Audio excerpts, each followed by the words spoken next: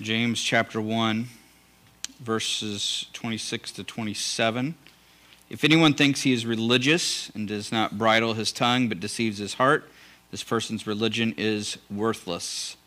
Religion that is pure and undefiled before God the Father is this: to visit orphans and widows in their affliction and to keep oneself unstained from the world. So, as Paul pointed out last week, we could really dig into that, keep oneself unstained from the world. There's something there that I think is connected to what he's saying, and that's not a completely separate thing.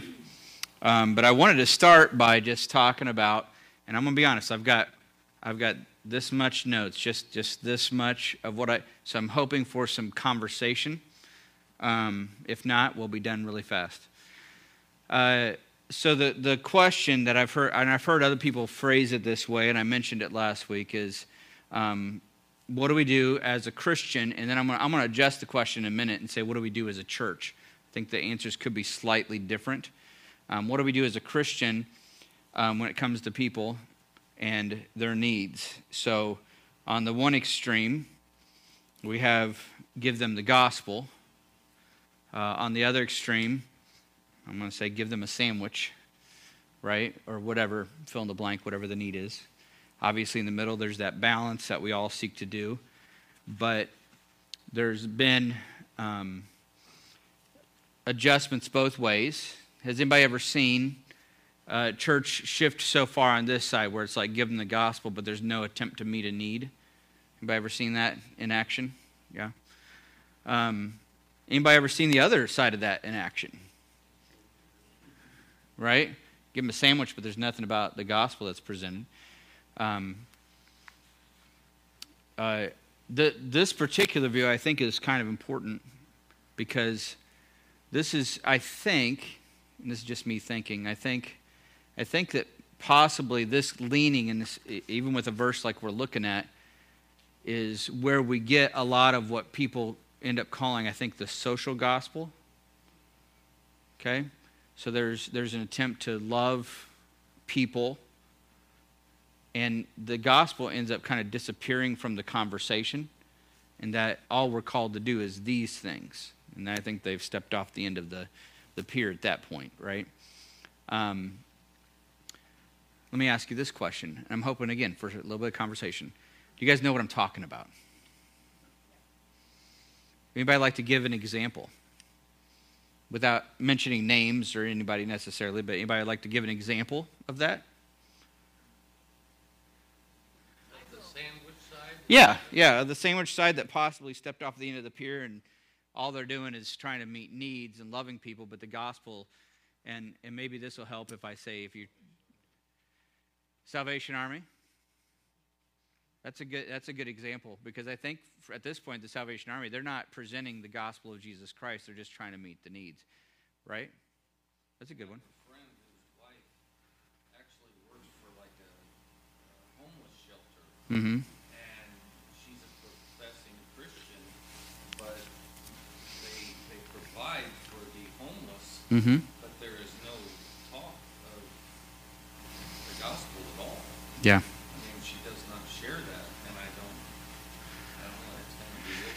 Well, and I don't want to come across the wrong way. Could you have somebody that's all they're doing and it's not wrong? At least in those moments. Like, could there be moments where somebody, that's all I had a chance to do was try to meet a need and I didn't get the opportunity to share the gospel? Is that necessarily wrong? What do you guys think?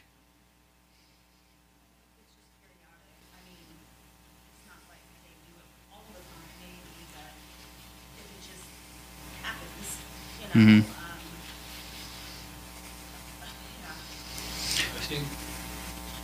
I think it depends on. It's very situational. Mm-hmm. So we're broaching a line into like the gray area of situational evidence. Yes. Causes you to pause a little bit, but I think the underwriting motivator has to be the compassion that you're exemplifying. What Jesus would have done. Like, yeah. So what does the compassion of Christ look like in this situation? Mm-hmm. Is this a, sit them down and feed them moment? Mm-hmm. or is this flip the tables and rebuke them moment? Mm-hmm. What does compassion look like right here, right now? And I think there's some moments where all you can do is, I think of it in child rearing parenting, like there's some moments where there's not time for you to give them a lesson. You have to save them from dying. Mm-hmm. You got to keep them from putting their hand on the burner. You have to push them out of the way of the car. Whatever the case may be. Yeah. They can't. It's not lecture time. It's time to do something. That's when you have time to do it. Yeah. I think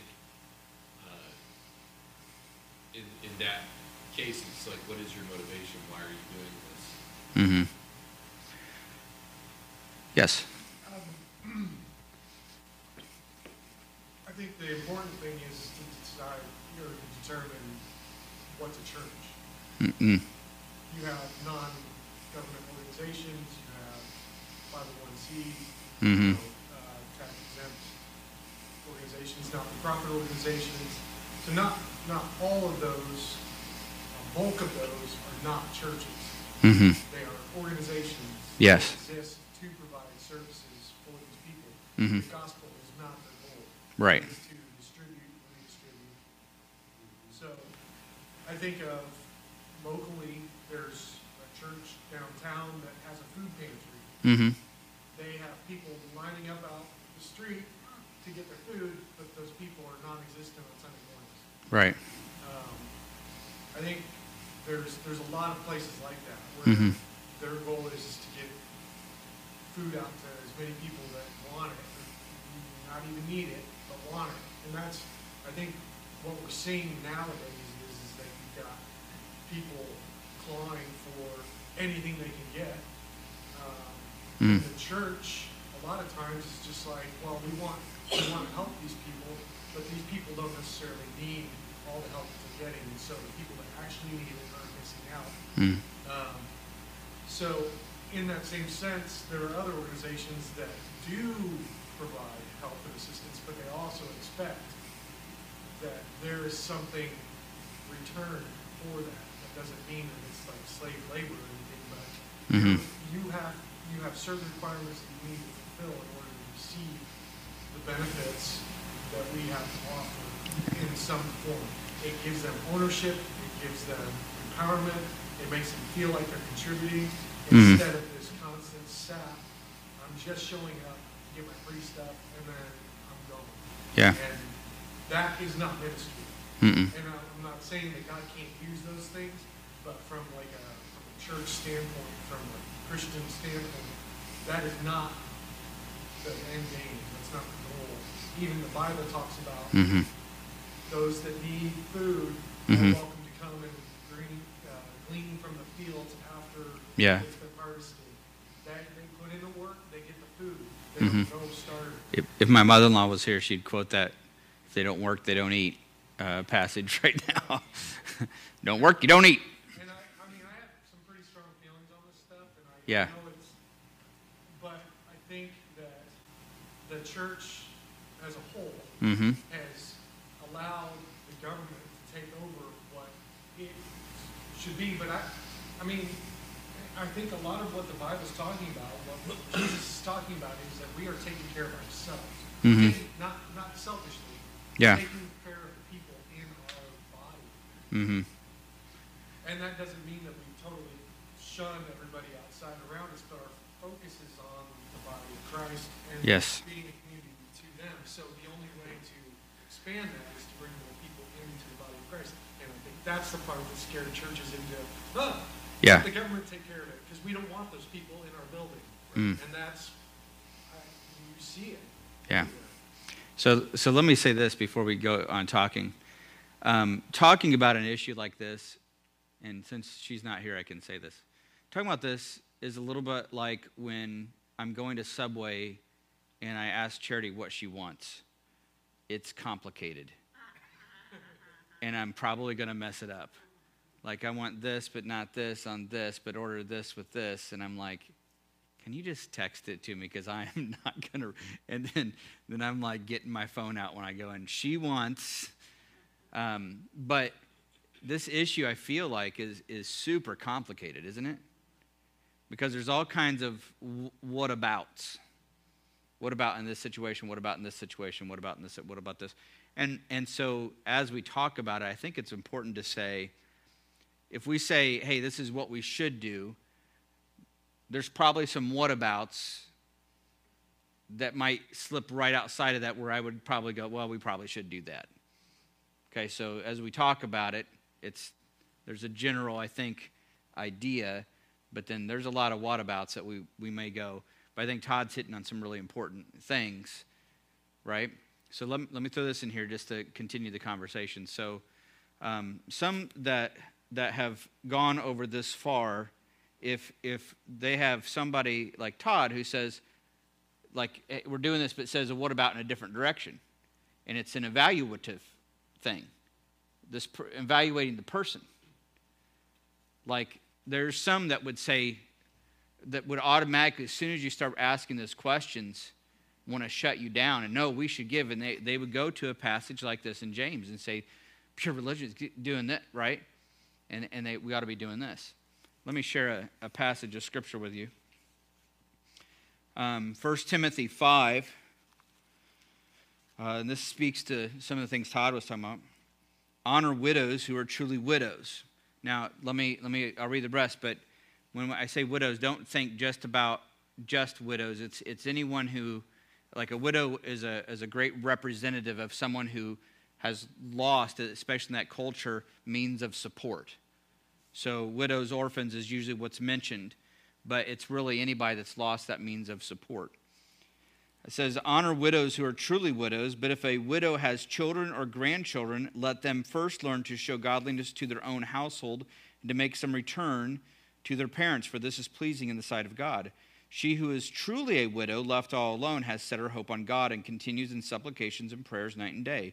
But she who is self-indulgent is dead even while she lives. Command these things as well so that they may be without reproach. And that's where it goes on to that last part. But if anyone does not provide for his relatives, his own family, and especially for members of his household, he has denied the faith and is worse than an unbeliever.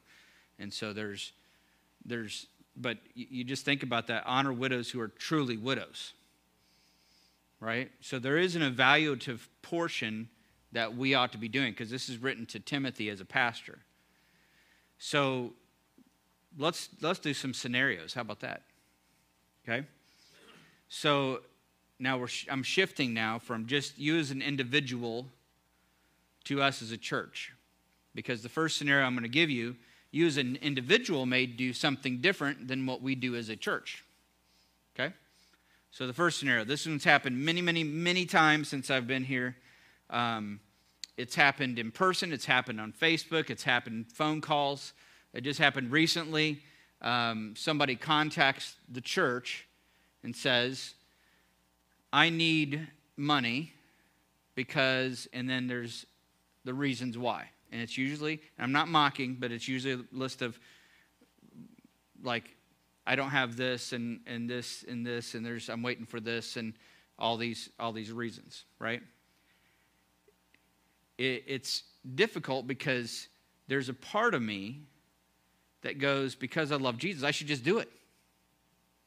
Anybody that asks, right? Isn't there some scriptures that even say that? If anybody asks of you your tunic, give them your cloak also, right? There's some things like that. But as a church, and so as an individual, I may feel compelled in that moment, and we can talk about that in a minute, what even feel compelled means, right? I mean, that's opening up for me, a can of worms. Like, what does feeling compelled mean? Is that the Spirit? Is that me? Is that true? Is that false? What is that, right? But I may feel compelled to, and rightly so, to give somebody something out of my own pocket. That's something completely different. But as a church, what do we do, right? What do we do? What should we do? So that's the scenario. Somebody calls, no connection to us at all, right? I'll tell you, I can tell you after I hear some of your thoughts, I can tell you what we've done. But what should we do as a church when that happens? We don't know them at all. They just call up and say, I need $200 just to get by. I'll give you one that happened recently. I need $200. I'm on my way to California. and we're coming from New York, and we're going to California for a job for my husband, and he has a job out there. We just need to make it. We just need gas money. If I could have like $200, that would help us get, I think, most of the way from what we've got, and we're just passing through. Is there any way you could help? What do you do? You're the pastor. I'm out of it now. Huh? Just a no? Yeah. Yeah.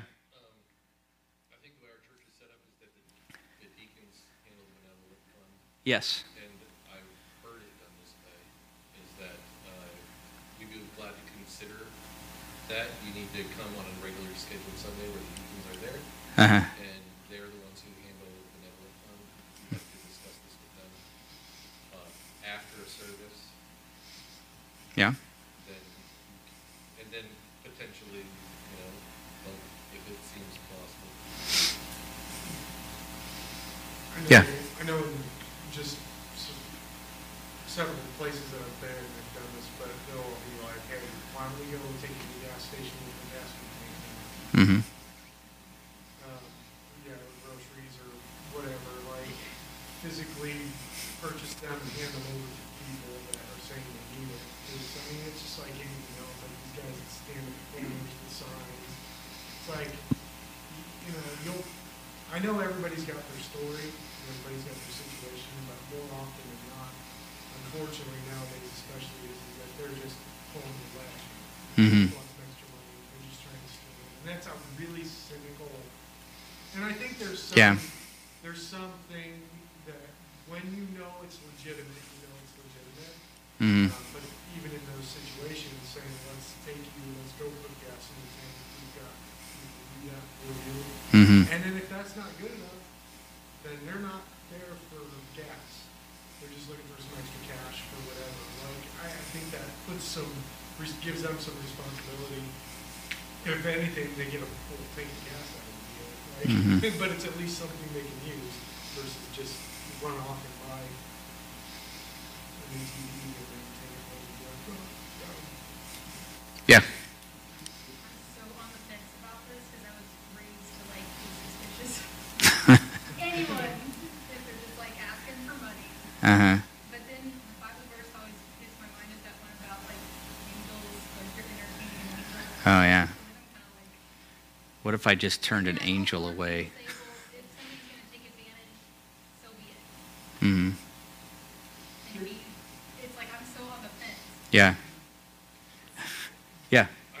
If you lived in a big city, you'd probably have a different idea about this. Mm. I lived in Manhattan for years, and there's moments where every day you're being asked for money, Mm-hmm. and I purposely kept no cash on me except for usually two $1 bills, and I had one for the guy on the corner who complimented me every day. Every day he was like, "You're looking good today, man. It's gonna be a great day for you." He was the nicest looking bum, but he was there, and I was like, you know what? That's worth $1. It's some guy like that's the best. And I had one more, and it was like it was for entertainment. Like if somebody, because you see some amazing things happening in subways and things like that.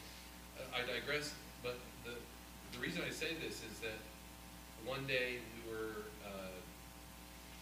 downtown, saw this homeless woman shivering. It was cold, desperately hungry, and we gave her a sandwich and a couple of bucks. Mm.